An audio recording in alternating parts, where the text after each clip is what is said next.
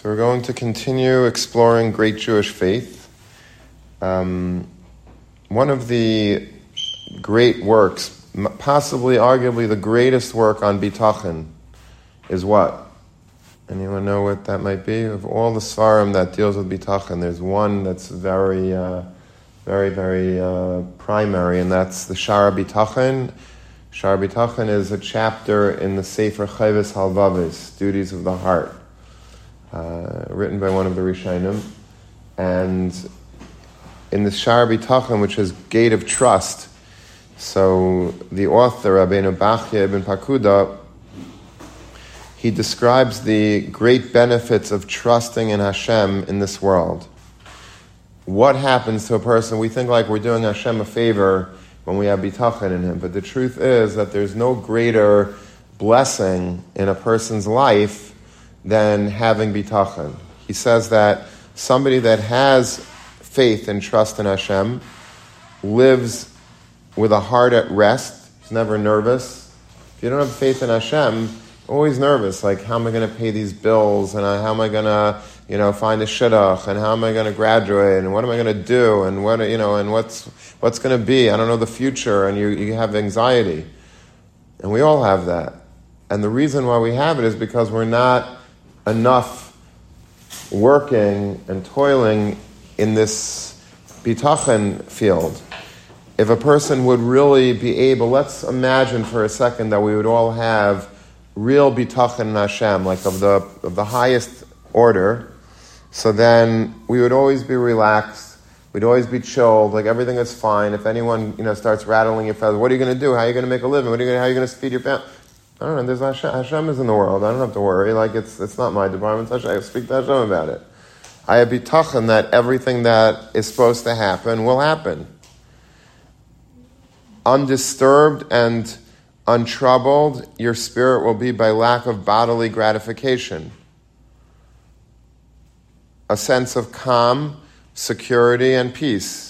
You're always calm. There are people in the world that they're always chill. There's just nothing ruffles their feathers. They're just happy, go lucky, everything is fine. And then there are people, that are always anxious, always nervous, always going crazy, and you wake up scared, you go to sleep scared, there's always a million things on your head.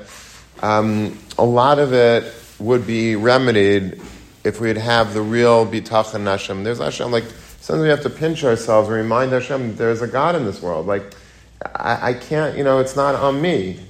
If there would be no God in this world, or you would live without a life of Hashem in your life, which billions of people do, then it's always scrambling. You're always nervous. You're always, with good reason. Like, I don't know how I'm going to pay this month's rent. I don't know how I'm going to be able to send my kids to camp, or send my kids to yeshiva, or, marry off my kids or whatever. People are, you start getting frantic. Like, how's that really going to happen?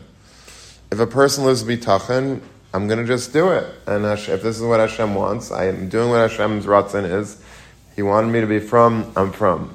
Being from means that I have to buy matzahs for $21 a pound, and I got to build a sukkah. I got to buy a $150 Leuven Esrog set. I got to do that for my son-in-law and for my sons and forever. That's what Hashem wants. I don't have to worry. If He wants it, He'll find a way to get me the money. And so, in a way, if you have bitachon, it's the nicest life. It's the simplest life. It's clean. It's pure. It's fresh. You're not nervous. Somebody just last night was telling me actually a story about Rav Shlomo Zalman Auerbach, that when Rav Shlomo Zalman he married off one of his children, or he got one of his children engaged, and he was expected to come up for his side of the shidduch. You have to come up with money for the family, for the chassid and kala to rent an apartment or whatever it is, whatever they need to set up the apartment. They needed each to come up with $10,000. Rav Shlomo Zalman didn't have $10,000. I don't know if he had $1,000. So, but he went about his business, and he didn't get nervous. And the chassan was getting closer and closer and closer, and there was no $10,000, heading in his direction in sight. It's not like he was waiting for some Yerusha or some stock bonus or something to come in. He had no $10,000 was not b'derech hateva coming, and you'd think he'd be nervous. Like he committed himself to pay $10,000 to have the shidduch happen. So what's he going to do?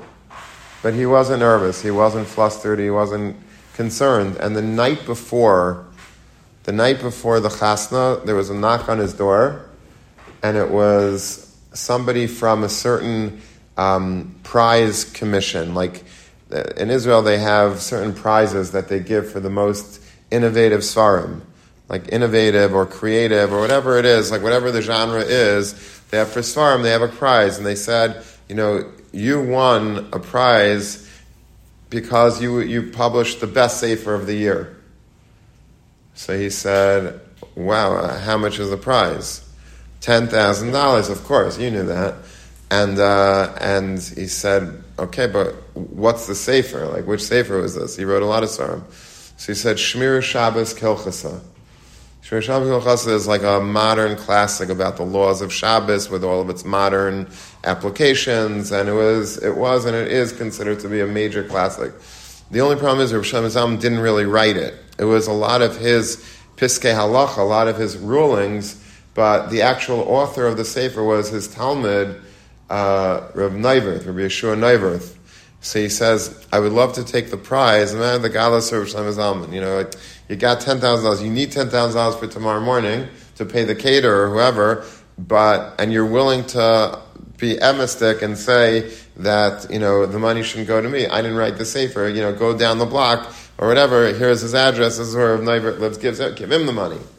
They said, no, we know that he wrote the book, but it was built on your halachic rulings, and so you deserve the prize. That's what the commission said, and he got the prize, and he was able to right away pay his bills.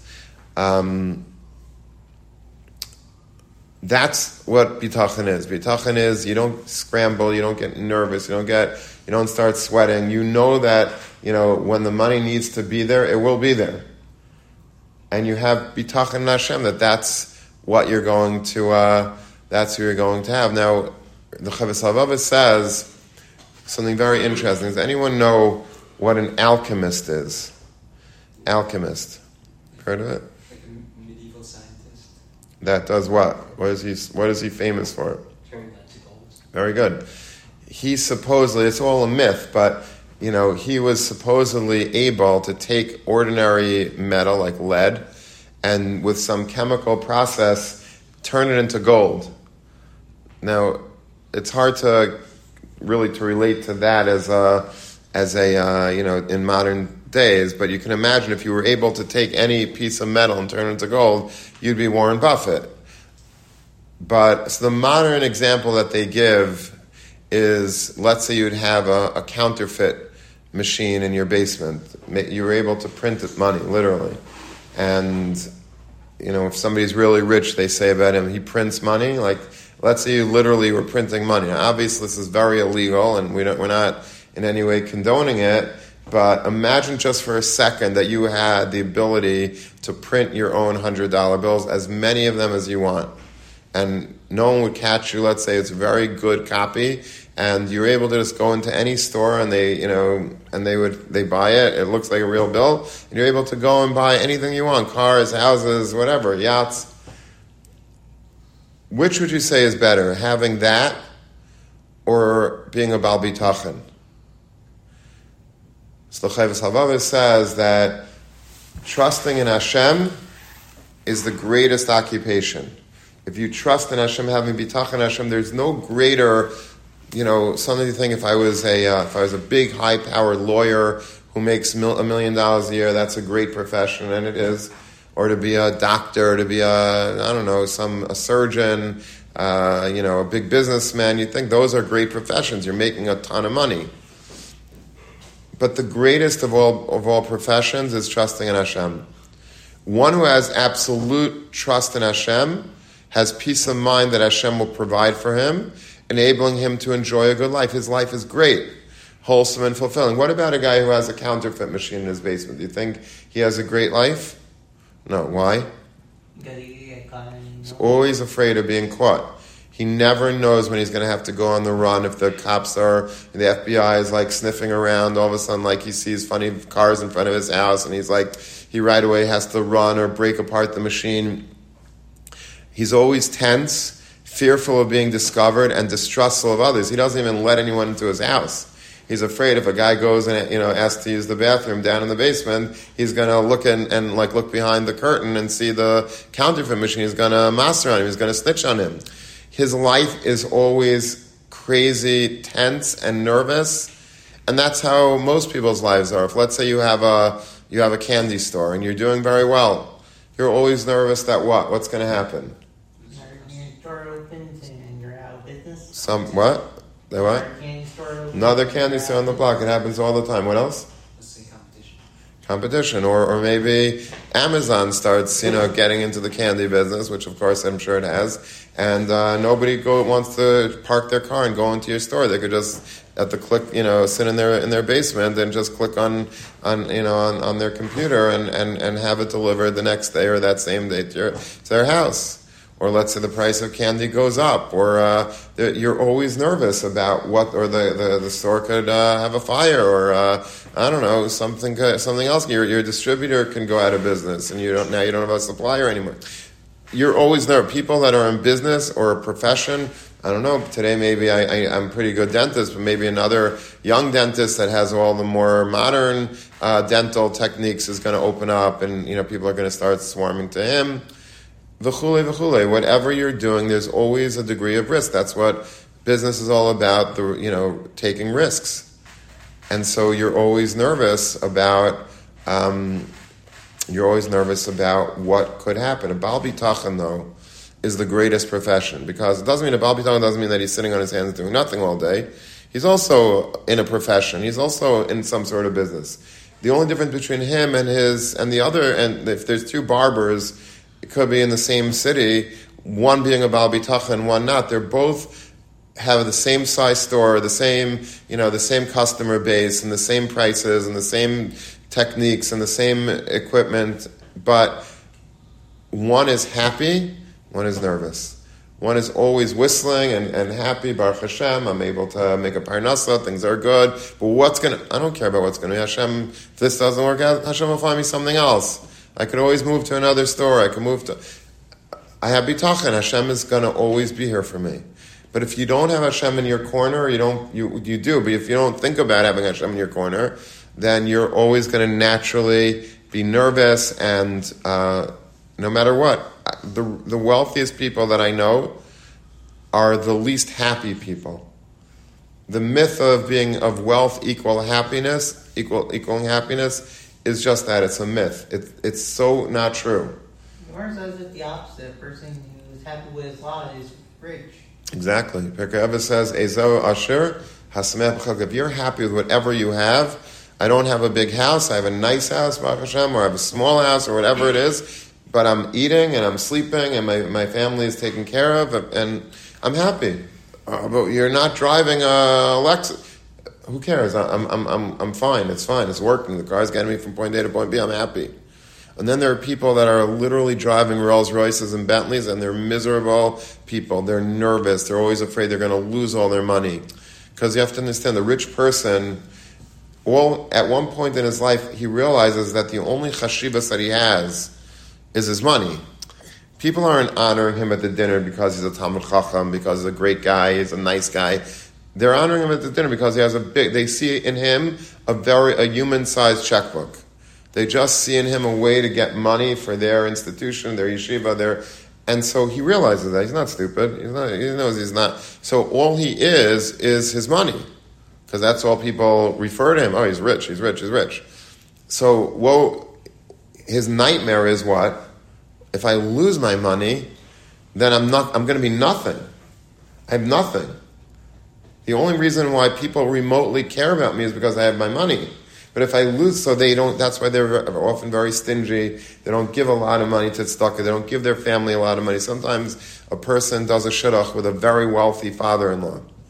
And people, he's a lucky guy. He's going to really be able to clean up, and he's going to be on the gravy train for the rest of his life. It's going to be, and very often, if you look into, you do research, those guys, they're the worst off. It's much better to marry like a, poor girl, but like a nice middle class blue collar type of person whose father is normal, geshmak, he works hard, and he's just generous. He just wants to give. He's happy. He has bitachon Hashem that if I give, I'm going to be able to generate more when I need it. I don't need to be nervous. Much better to marry a shver like that, a father-in-law like that, than a girl who's super wealthy. She's, impossible to please because she's so high maintenance. She's used to having her daddy's credit card and just buying anything and everything that she wants. And now you're going to have to do that for her without necessarily this. Anyway, it could be very problematic. And so the healthiest and the most happiest people in life are people that are just living, like you said, samech bechalkai. I'm happy with what I have, Baruch Hashem. You just say Baruch Hashem all day. Then I'm able to walk. I'm able to talk. I don't have any disabilities. And could I use more money? I probably it would always can't hurt to have a little bit more money always. But if this is what I have, then this is what Hashem wants me to have, and I'm good. I'm good, Baruch Hashem. So, having bitachon, if a person wants to be happy in life, the greatest gift that he could buy himself is shar bitachon, or great Jewish faith, for that matter. That would be a nice gift for me also, if you'd buy great Jewish faith. But this coming summer, okay? You just told me that you bought great Jewish letters this summer, so we're well on our way to getting the entire series. But if a person works on these things, it's not just like something, okay, it's musar, I have to have bitachon. It's the greatest profession that you could have is being a Baal bitachon. There's no happier person in the world than people that have bitachon. They live with bitachon. And that is what the Chovos HaLevavos teaches us. Okay, let's do one more, and then we'll go to Mincha. All right, let's do a related type of quote from the Abu Dram. Abu Dram was, of course, one of the great commentators on tefillah, on davening, on prayer. Did you ever wonder, he says, why it is that Maidim in Chazaras Hashatz, when the Chazan repeats Shemona Esrei by Shacharis and by Mincha, there's only two parts that we say out loud. We don't, right?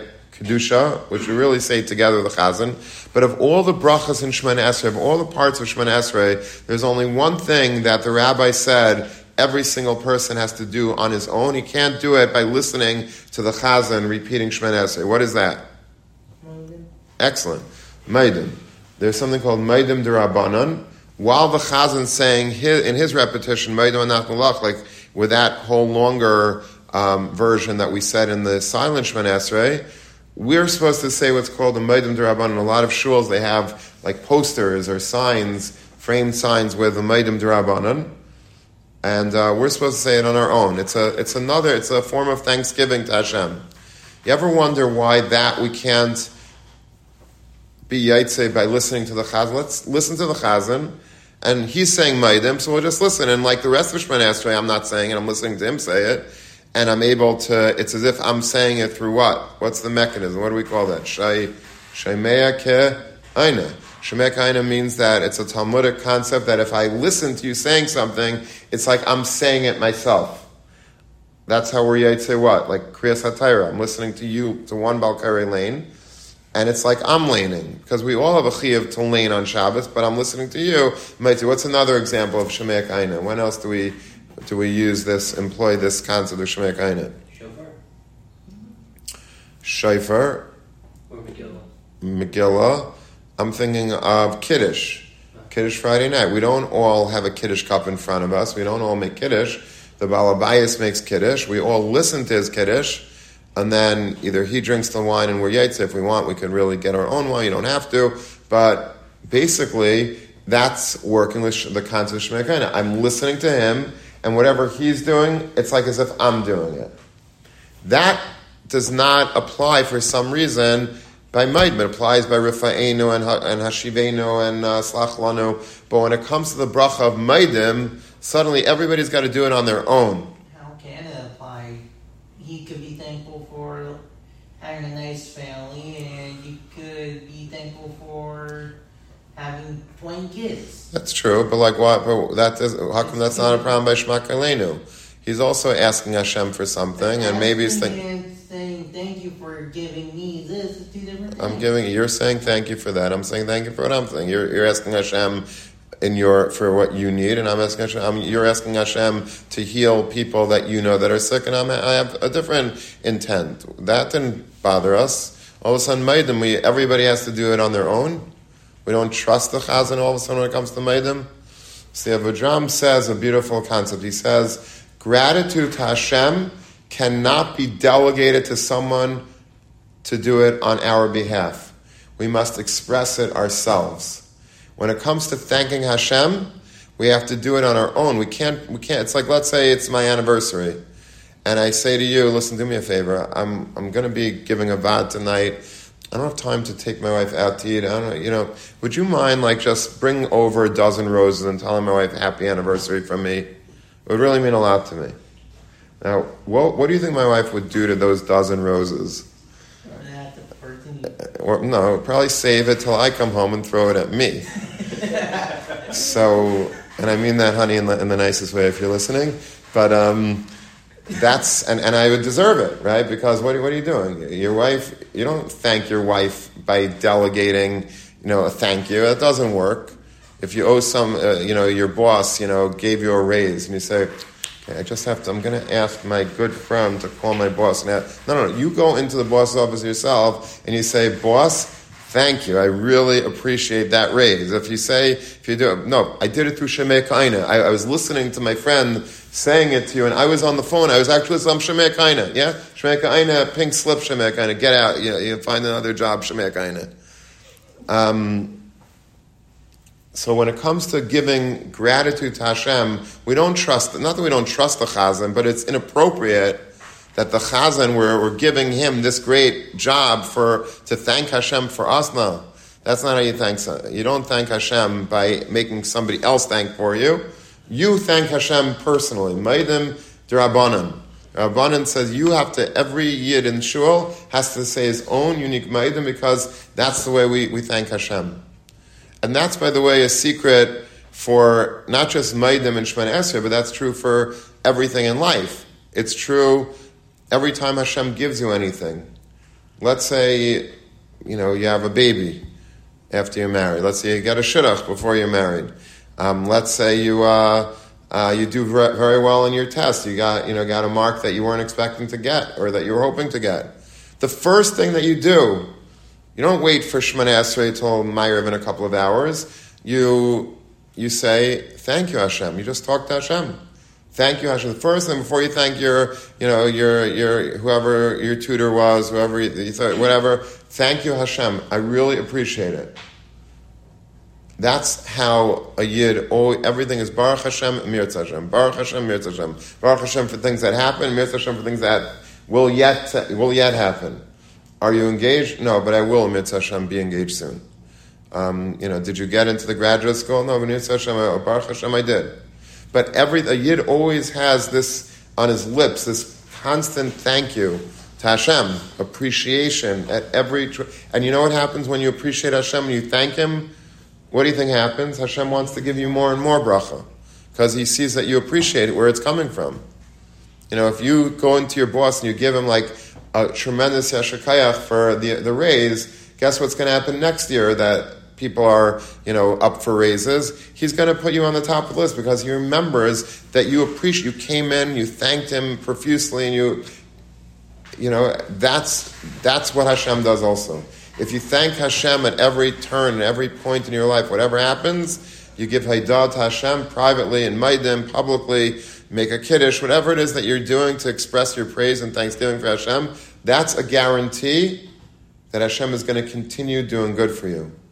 We know this from a chinuch. The chinuch says by benching.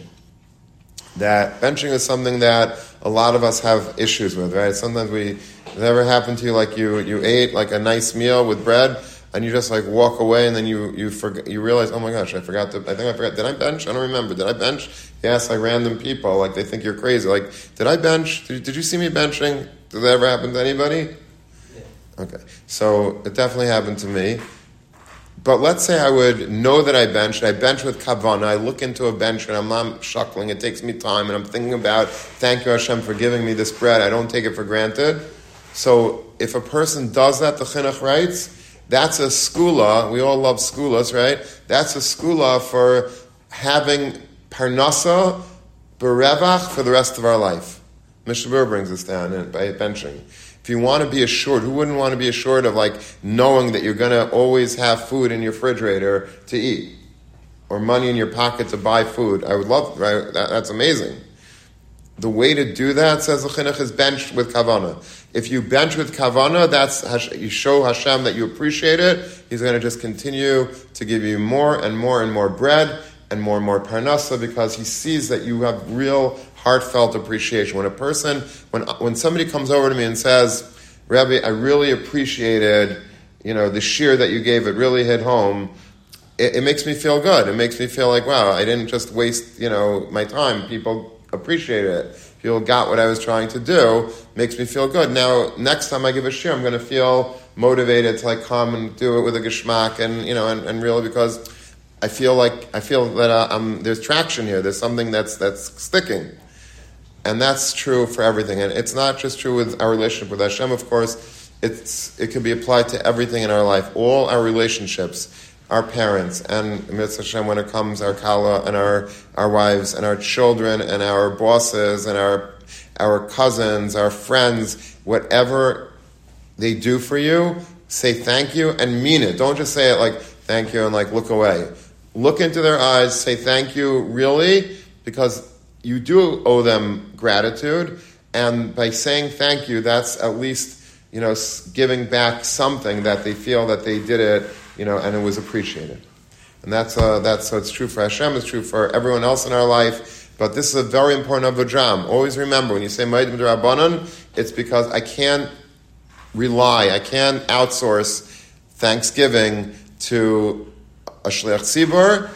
I have to do it on my own. Everything else could be, but not Haida, Maidim, Anachnulach. I have to say it on my own. It just doesn't cut it if I have a shliach do that on my behalf.